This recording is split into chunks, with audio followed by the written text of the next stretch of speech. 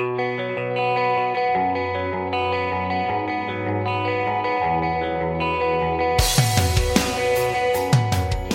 notice that everything you ever thought would make you happy ever after didn't? Oh, me too. It turns out Sean Cassidy was not my soulmate. Orgasms only last a few seconds, and money does not buy happiness. Hi, I'm Dr. Cheryl Fraser, and welcome to Sex, Love, and Elephants, the weekly podcast where we explore relationships, mind, and the meaning of life. A place where you are normal if you feel like something's missing, even though you have it all. Because guess what? Happiness is an inside job. How do I know? Well, if a Buddhist nun and a sex expert had a baby, I'm it. I'm a psychologist, sex therapist, and author. I've meditated for 12 hours a day for months at a time. I've studied Tantra in Tibet, and I've taught for people like Tony Robbins and Jack Canfield, and helped thousands of couples reignite passion. My mission with a loving heart is to kick your ass off the couch and into awakening. And here's the secret. If you want to cultivate wild love that lasts, compassion and curiosity, and the superpower of being happy for no reason, first, you've got to meet your elephant. So let's go.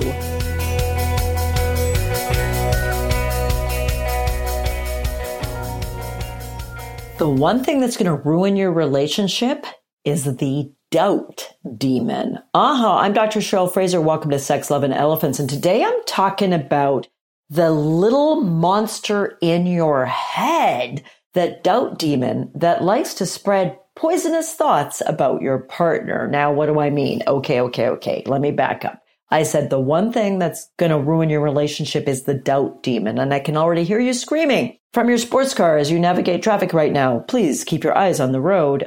No, what's going to ruin my relationship, if it's ever ruined, is they cheat on me, or they don't want to be with me anymore. They don't love me anymore, or I need someone better, or et cetera, et cetera, et cetera. Okay. Yes, those are very real events that may befall many of us, and they may signal the end of our relationship. It might surprise you to know that more than half of committed relationships where one partner has a sexual affair do choose to stay together, and in their own clumsy or good way, or with help or on their own, work their way through that affair and stay together. I did an episode on affair recovery, or the ups and downs of going through an affair. You can look for that in the show notes below. But for today, I want to talk about the doubt demon.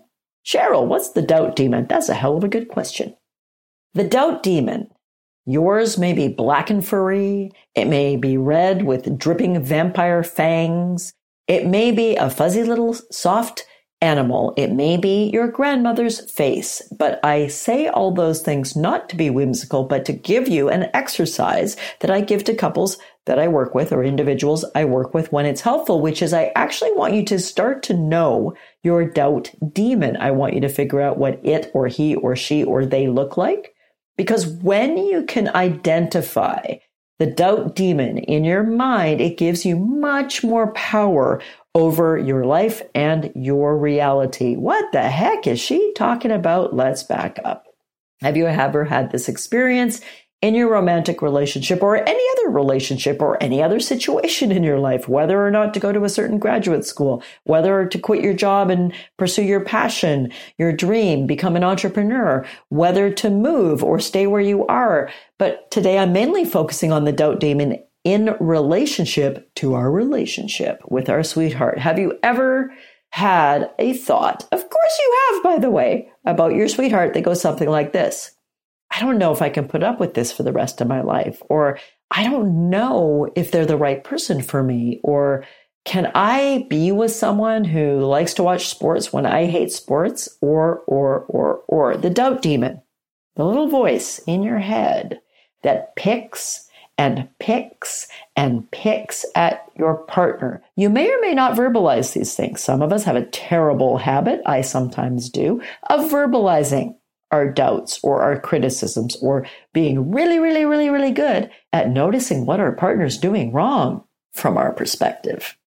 They didn't fold the towels the right way. They forgot to phone their mom on their mom's birthday.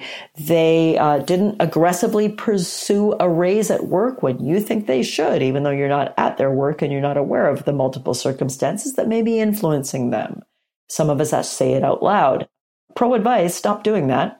Only talk about the things that really matter and sit down and talk about them properly. Don't just narrate a criticism of all the ways your partner is doing things wrong or being inadequate. But back to the doubt. The doubt's in your head. Sometimes you verbalize it. That's where you let the doubt demon say, Cheryl, you could do better. Cheryl, he, she's this or that. Cheryl, you don't have to put up with this nonsense. Cheryl, this is unacceptable. Let me be really clear here. Some of your doubts, some of my doubts may be valid. Some of them may be based in intelligence, in wisdom, in life experience, in a true deep evaluation of what works for you and what is challenging for you. But the doubt demon I'm talking about isn't just that.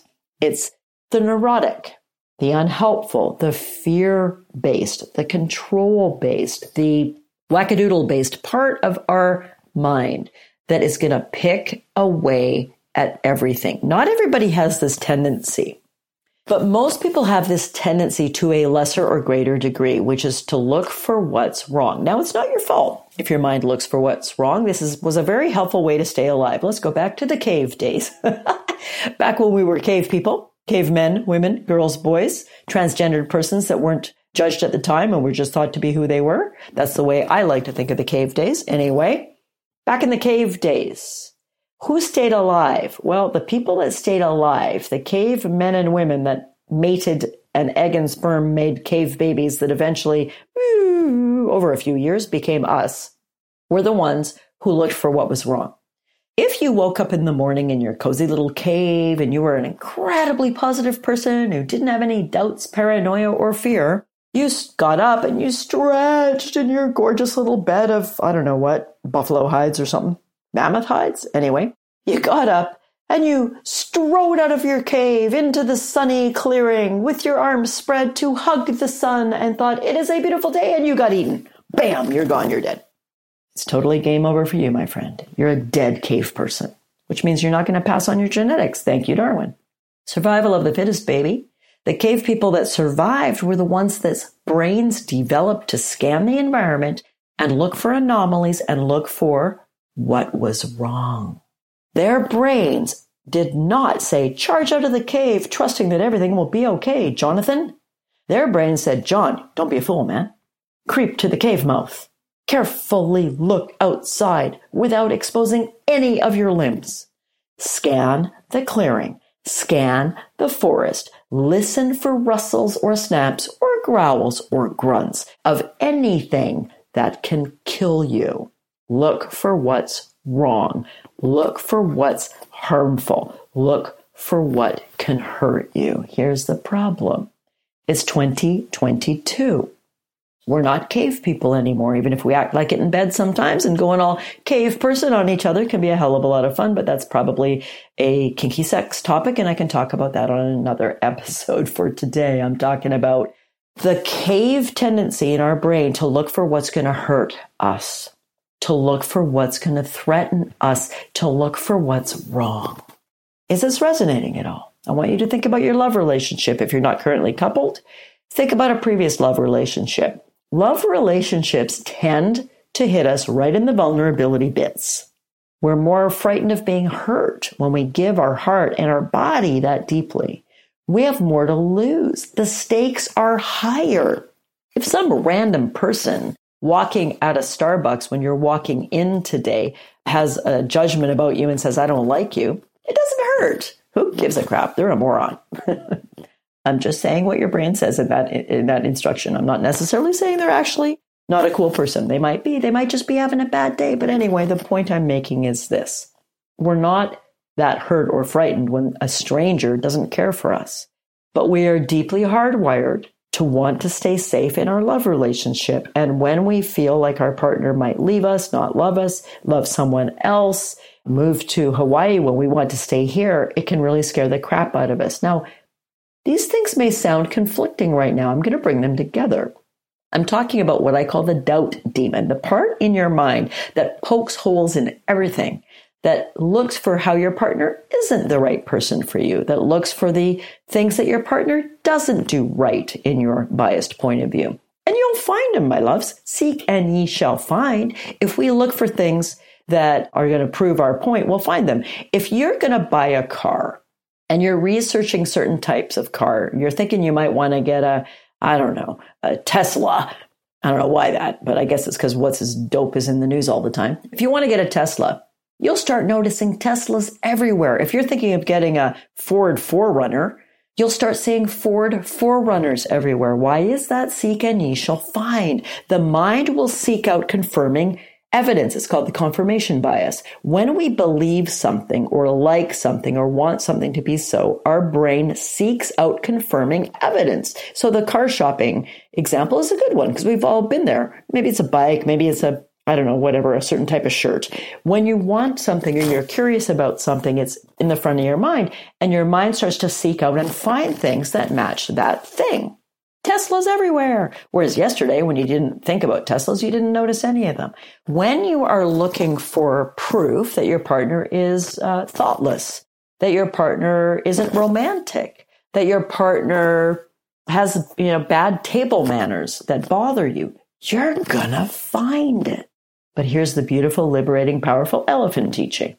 When you seek confirming evidence for positive things, you're going to find that too. That's the confirmation bias. Use it to your advantage. If you want to look for little moments where your partner's funny or sweet, you'll find them. If you want to look for ways that your partner did something for you or the household or the family without being asked, you'll find them. What do you want to focus on? Well, I want you to focus on looking for things that are wholesome, things that are healthy, things that are happy, and things that are compassionate. No, I don't mean you check your brain at the door and you never address the problematic behaviors in your relationship. Of course you address them. It's what the majority of my work is about. How to improve our relationship, how to tackle the tough stuff, whether it's a sexless relationship, ugly, nasty arguing styles, ignoring each other, taking each other for granted, being selfish, being with our friends all the time and neglecting our partner, and so on. Of course, we want to work to improve those behaviors. So I'm not saying the doubt demon is totally useless. I am saying there's a really destructive, nasty little fear-based doubt demon.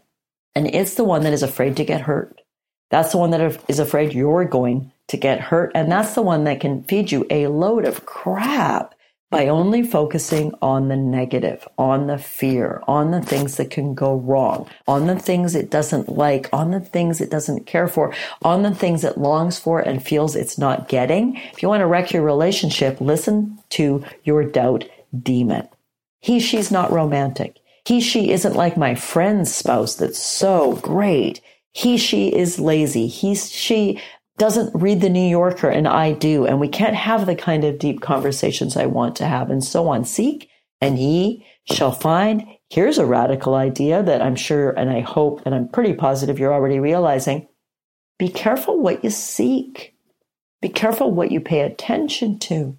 Be careful where you let your mind focus, and make friends with your doubt demon. I mean, that's why at the beginning of this podcast, I said I want you to think about what your doubt demon looks like. It's sort of like a theater therapy technique, art therapy technique, a way of personifying some of our feelings. So I want you to turn your doubt demon into a character.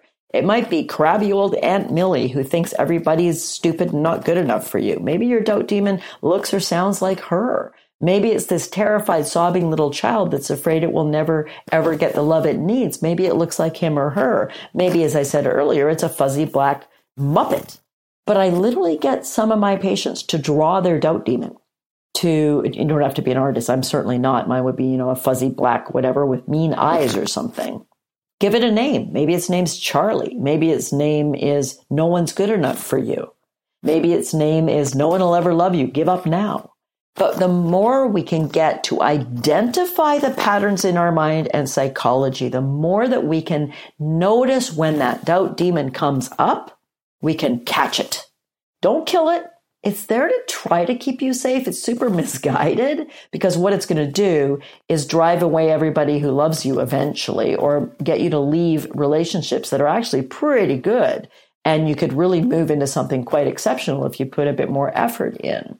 There's stats saying that people who divorce or end a long-term committed relationship, common law, etc., about half of them, when they're interviewed 2 years later, indicate that they regret it, that in retrospect, they left something that was good, not great, had some problems. They thought the grass on someone else's lawn would be greener, and it turned out it was just different grass that also had some weeds and needed mowing. And they said, if I could go back in time a couple of years, I would probably invest more in my relationship I had at that time. I think I left for reasons that I don't really think were the best reasons. So that's a cautionary tale. I don't want you to be 2 years down the road looking back and saying, damn it, I wish I had talked to my doubt demon and started improving my relationship, celebrating what worked, looking for what was positive, being grateful for what I had. And identifying from a place of wisdom and compassion and intelligence, areas of improvement in me, in you, and in us. Again, that's what I do for a living. It's what my sweetheart and I do privately in our own relationship. We improve how we communicate. We pay attention to our romantic life. We plan dates. We cherish our sexual life. And when we get lazy and aren't making love much, or aren't being exploratory, or taking each other for granted in any way, we attempt to begin again. We attempt to look for what's working and then skillfully address things that could use improving. If you're going to buy a fixer-upper house and spend your whole time looking at the stains on the ceiling paint, and the fact that that gate is crumbling, and the fact that the linoleum in the living room is so ugly, and who the hell puts linoleum in the living room anyway, you're going to really hate your new house. If you see the potential, if you start fixing the things that aren't so great, if you enjoy the spaciousness, the big windows, the amount of light you get, how you can watch the sunrise from your new fixer-upper home, you're going to love your house and continue to work on it to make it better and better and a beautiful place to live. That's what I want you to do with your love relationship, my dears. Make it a beautiful place to live. Don't let the doubt demon ruin it, because the doubt demon can ruin anything. You can get a really delicious latte and the doubt demon can go, it's really good, but it's a little bit too hot. Or it's really good, but I'd like a bit more cinnamon. And it takes down the pleasure, the appreciation, and the experience of drinking a delicious latte. Beware of the doubt demon. You want to wreck your relationship? Let the doubt demon run the show. I have a chapter on this in my book, Buddha's Bedroom, if you like this idea. I talk about the three demons, the angry demon, the greedy demon, and the doubt demon, and how much damage they can wreak on even the best relationships if you let them control the show. Look, when the demon shows up, if you've drawn it, if you visualized it, if you've given it a name, you can catch it more easily. You can say, nobody loves me, demon. I recognize you. I appreciate you're trying to keep me safe. I appreciate you're trying to keep me from getting hurt, but I'm okay. Why don't you go have a cup of tea, and I'm going to actually spend some time with my sweetheart, noticing what they do right, and maybe setting a time to have a conversation about something I think we can improve. Oh my God, there's a mature, wholesome, loving, compassionate relationship right there with the perfectly imperfect person standing right in front of you. And that brings us to this episode's Love Bite. The doubt demon tries to be your friend, but it's a pretty destructive friend. Give it a hug, ask it to be quiet, and then look for what's working in your relationship. Happiness will follow. Thanks so much for joining me today. I'll be with you next week for another episode of Sex, Love, and Elephants. If you have a question or a topic idea you would like me to address in an upcoming episodes, send it along. Email me, Cheryl@drcherylfraser.com. Bye for now.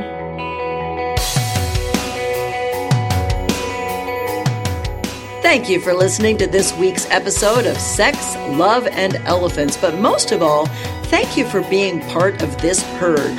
If you enjoyed listening, please share this with a friend. And if you haven't already, I would love, love, love it if you would subscribe, rate, and review the show on your podcast player, because it really helps all the other elephants find us.